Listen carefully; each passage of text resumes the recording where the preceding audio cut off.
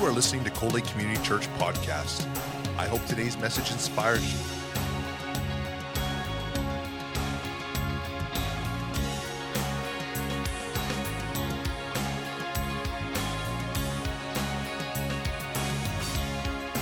Cold Lake Community Church, a place where families come together. Hebrews chapter 2, verses 4 to 9.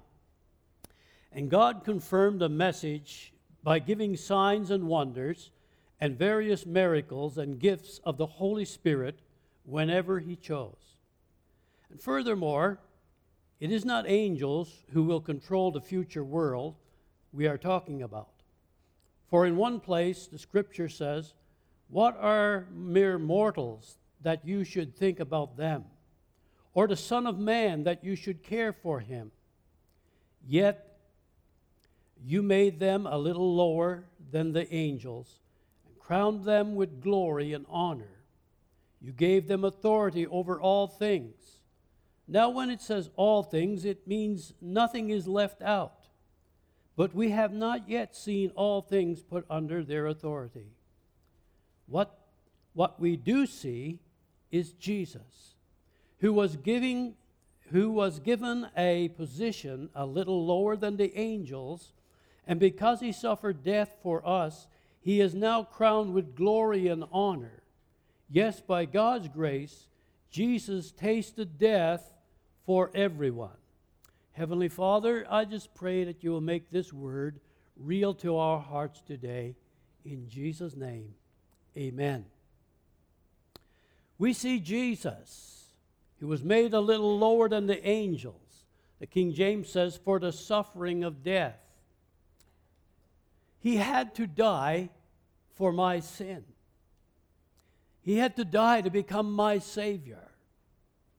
He tasted death for all who will believe. Not who will believe about Him, but who believe in Him. How many know there's a big difference in believing about Jesus and believing in Him? Anyone can believe about Him. You can believe what the Bible says about Him. You can believe what preachers preach about Him. But do you believe in Him? Do you believe that the promises that He made to us are yes and amen? Because they are for people who believe. Not for people who believe about Him, but people who believe in Him. Amen? So, Jesus not only saves us from the penalty of sin, but He also saves us from the power of sin. The power that sin had over our life is broken. Doesn't mean that we never sin anymore. It doesn't mean that we never do wrong. But the thing is, that has no power over me anymore. And any time that I slip and fall, I can say, Lord, I'm sorry. Forgive me. I don't have to go in a whole lot of a long hour of begging Him to forgive me. All I have to do is just echo the words, Lord, forgive me. I have sinned. And He forgives. And so the devil has no power over me. He has no power over you. He can't even bring it up successfully that I've sinned, because Jesus forgives and forgets. Amen? He's the one who sanctifies us, keeps us holy, and He accomplished this for us through His suffering. I want to look first of all at natural sight versus spiritual sight. When the writer to the Hebrews says, we see Jesus, and in another place, looking on to Jesus, the author and the finisher of our faith, he's not talking about natural sight. It's the eye of faith. For the natural sight is opposite to faith. Faith is spiritual sight. Faith is seeing with the spiritual eye. Is believing what God has said even though you do not see it physically. It's the eye of faith. For the natural sight is is the opposite of faith. For we walk by faith, Corinthians 5:7, we walk by faith and not by sight. But we see Jesus, his power, his promises, the promises of his word that are yes and amen to those who believe. That's what we see. And when we're faced with a difficult problem, we see that. We need to have the word hidden in our heart. We need to be able to read the word and to be able to keep it in our hearts. Not that you can understand it all, not that you remember it all, but you read it and it's in your heart. And it's amazing, it's miraculous really, how when you need that word, it comes to the surface. It comes to you, and you can stand upon that word. You see Jesus. You see what he has promised, and you believe that, and you get results. Amen? There are those who say, oh, I wish I was living in the days when Jesus was on earth. Then I would be able to see him face to face. But listen, Jesus said, it's better for you that I go away. Because if I don't go away, the Holy Spirit will not come to you. And so you will not be able to do the things that I am doing. But if I go and I'll send the Holy Spirit, you'll do even greater things than I'm doing. Amen? You know, sometimes we look at that and we think, that's got to be for someone else. That's got to be for my neighbor. That's got to be for the pastor. It can't be for me. Yes, it is. It's for you and I. It's the Word of God for you and I.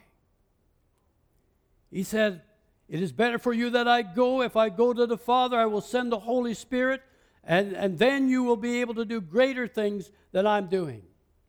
In the days of his flesh, there were those who saw him, walked beside him, felt his touch. They saw him with the natural eye. But in wrath, they cast them out of their synagogues. They cast them out of their churches. They said he was a blasphemer. They saw him in the flesh. And they said he's a blasphemer. They said that he cast out demons by the spirit of the devil. And others said he was crazy. They mocked him. They jeered him. And they called for his crucifixion. That was in the day of his flesh. So don't you and I think that we would do any differently. Natural sight amounts to nothing with regard to faith. My pastor, one of my pastors in Newfoundland, he had a woman in his church who was crippled. I don't know what kind of a disease she had, but she was in a wheelchair. And they were having a prayer meeting in her home. She couldn't get out too much, so that's what they would do in those days. People who were shut in, they would go. Some of the people from the church would go, and they would have a service in the home and worship with them there. And so during this time of prayer and worship, this woman, the power of God came upon her. They prayed. They gathered around her and prayed. She got up out of her wheelchair and began jumping and shouting and rejoicing in the Lord. And so some 15 years later, he was pastoring in the church that I was attending in St. John's, Newfoundland, and he brought her in to give her testimony. And she gave testimony of how God had healed her, and she was healed until the day that God took her home. But the people in the community, they said she wasn't sick. She wasn't crippled. They said she was just too lazy to walk. And so she just got this wheelchair and just had her family wheel her around. Well, that's the way it is with unbelievers. There's some people who will not believe no matter what they see. We say sometimes, oh, if God would move in miracles and people would get healed, then people would come. They'd come to criticize. But you see, we have the Word of God. We have no excuse. We don't need to see a miracle. We need to see Jesus. We need to focus our eyes upon Jesus. We don't need a great apostle or a great prophet or a great evangelist to come in to stir us up. We have the Word of God. We need to be seeking Jesus. We need to look at His Word and see what His Word says and believe His Word. The eye of faith. Let's look at the eye of faith. It is the eye of faith, the spiritual vision that reveals Jesus, our Savior and Lord, our healer and our baptizer. So often we find in the Bible that faith is compared to sight, compared to the ability of the eye to include in its vision a whole vast panorama. That is the ability of the spiritual sight to take the past, the present, and the future, to see the invisible, to see all around. For example, in my mind, in my memory, even as I'm speaking to you now, and we're talking about it, in far less time than it takes for me to describe it, I can be in Newfoundland, where I was born, on that little island where I was raised, relive the days of my childhood. I can see the sights of the land and the people, its panoramic view, any time that I choose to recall these memories. And so can you. And when you just begin to concentrate on those memories, you can see things that happened 50, 60 years ago just as plain and just as clear as if they were standing right in front of you. Isn't that right? Amen. Having read and studied the Bible, the eyes of faith work similarly in your spirit. You see, I've read the Bible through quite a number of times. I've studied the Bible a lot of years. And I can go back by the eye of faith and I can see God in creation of the world because I've read it in the Bible. I've been taught it in Sunday school. It is something that is so plain and so clear to me, and I can see it with the eye of faith. I'm with the patriarchs and with the kings and with the prophets and all those stories that we learned when we were children and that I read about over and over again and studied. I'm in Bethlehem where Jesus was born. I'm following his life. I'm at Calvary. I'm seeing him being lashed for my healing, dying on the cross for my sinfulness. I'm with the women and Peter and John and see the empty tomb. I rejoice with them that Jesus is alive. And I'm on the Mount of Olives and there with the disciples and seeing him ascend into heaven. All of these are pictures that we can see as we just apply the Word of God to the situation. I'm with them in the upper room. I hear the mighty rushing wind. I see the tongues of fire. I hear them speak with tongues. And I seek God and I speak with tongues as well. I receive the same experience for myself. It's the same healing, the same deliverance, the same spiritual gifts in every area of our lives that God poured out at Pentecost. For we walk by faith and not by sight. Faith for salvation in the moment, in a twinkling of an eye. A man who stands in death can stand in life. The sinner becomes a saint in a moment just by saying, God, be merciful to me, a sinner. That's a miracle. And the change that takes place in my life and in yours when we accept Christ into our heart can never be fully explained. You've got to experience it to understand it. As Paul declared in Romans For the gospel of salvation is not way up there for a man having to climb up to bring Christ down. Or it's not way down there that a man has to go down and bring him up. But what does the Scripture say? The word is near you, in your mouth, in your heart, even the word of faith which we preach. That if you confess with your mouth the Lord Jesus and believe in your heart that God raised him from the dead, you shall be saved. And we have done that. We have believed that. We've acted upon that. And we found it's true. With natural eyes, we may see a world spiraling out of control. We may have overwhelming personal problems. But when we focus on Jesus, we see that God is in control. 10 spies who only looked at the giants and the problems did not enter the promised land.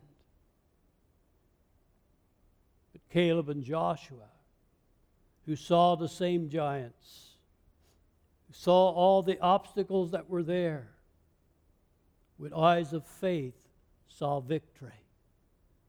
Based upon the promises of God, realizing that God had commanded them to go in and take the land, said, we're able to go up and take the country, possess the land from Jordan to the sea. Though giants tall may be there, our way to hinder. Through Christ, we'll have the victory. Amen. We need to fix our eyes on Jesus. Lay aside those encumbrances, those things that weigh us down. As Hebrews 12, 1 and 2 says, let's lay aside every weight and sin which does easily beset us, and let us run with patience the race that is set before us, looking unto Jesus, the author and the finisher of our faith. Another place says, he who began a good work in you will see it through to completion. Amen. Do you see what I see? Can you relate to what I'm saying this morning? We know by Ephesians chapter 1, verses 18 and 22, that Jesus has been made to sit at the right hand of the Father. Amen. He has a name above every name. And that all things are under his feet. That's what the Bible says. That also means that if everything is under Jesus' feet, then I am seated. The Bible says that I am seated, and you are seated with him in heavenly places. That all things are under my feet. All things are under your feet as well. You see, sometimes we forget those things and we suffer unnecessarily. We go through dark valleys unnecessarily because we do not understand, we don't apply what the Word says. All things are under his feet. And I'm with him in heavenly places. All things are under my feet. But what happens when you get home and you realize that nothing has changed? Your husband or your wife or your kids are still not saved. And you've been praying and believing. You came from a service where the Spirit of God was so real and so near that you could reach out and touch him. But they're still not saved. Your boss or your co-worker is still just as hard to get along with, just as impossible to work with as ever. Your family member is still suffering some sickness or disease. Your finances still in shambles. What do? You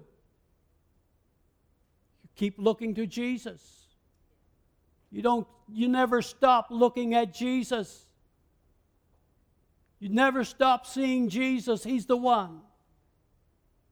I see Jesus. This is what makes all of the difference, folks. It makes all of the difference.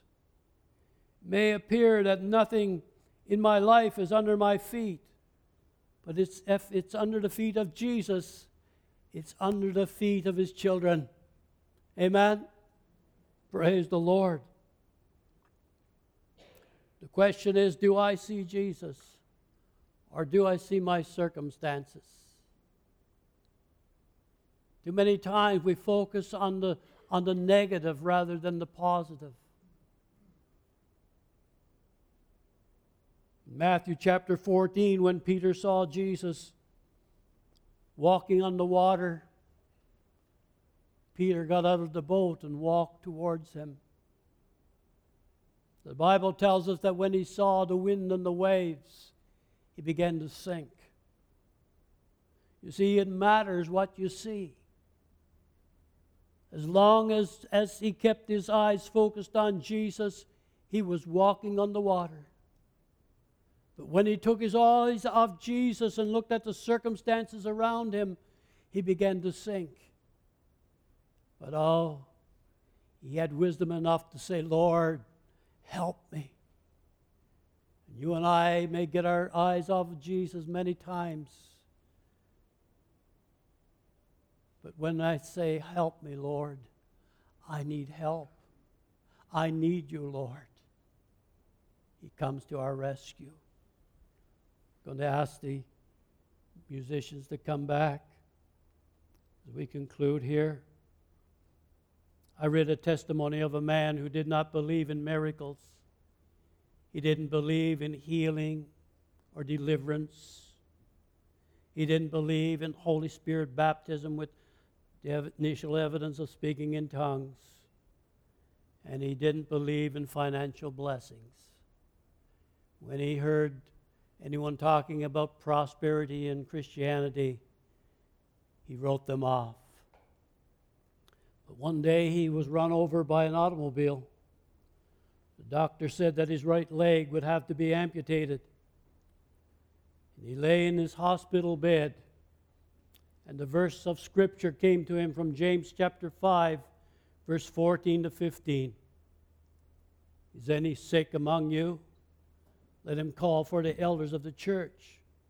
Let him pray over him, anointing him with oil in the name of the Lord, and the prayer of faith shall save the sick, and the Lord shall raise him up. And if he have committed sins, they will be forgiven him. He tried to excuse himself to the Lord by saying, Lord, we don't practice this in our church. But the Lord, in His mercy, reminded him of a neighbor who he scorned because of his full gospel beliefs. The Lord reminded him of this man and his wife who believed in the full gospel of healing, deliverance. He told him to call him. He said, call your neighbor and ask them to come and pray for you. The man and his wife came, anointed him with oil, and prayed the prayer of faith. And guess what happened? He was healed. His leg didn't have to be removed because faith comes by hearing, and hearing by the Word of God.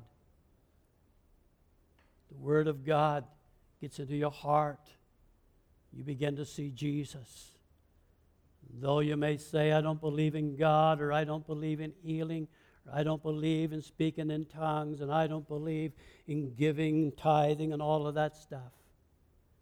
But when you put it into practice, when you read it in God's Word, and you dare to believe it, you will find that it works every time. Amen? Do you see Jesus? He's a healer. He's the baptizer. He's the financial advisor. He's wisdom, righteousness, power, peace, joy in the Holy Ghost. Reach out and touch Him this morning. He'll do for you what no one else can do. Amen? Praise the Lord. Want to stand with me this morning? Hallelujah. Hallelujah, Jesus. Hallelujah, Jesus. Hallelujah, Lord. Hallelujah.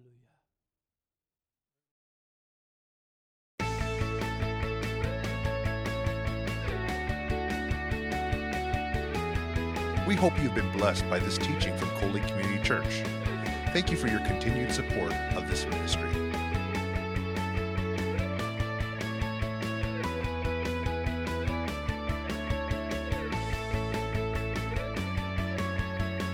Cold Lake Community Church, a place where families come together.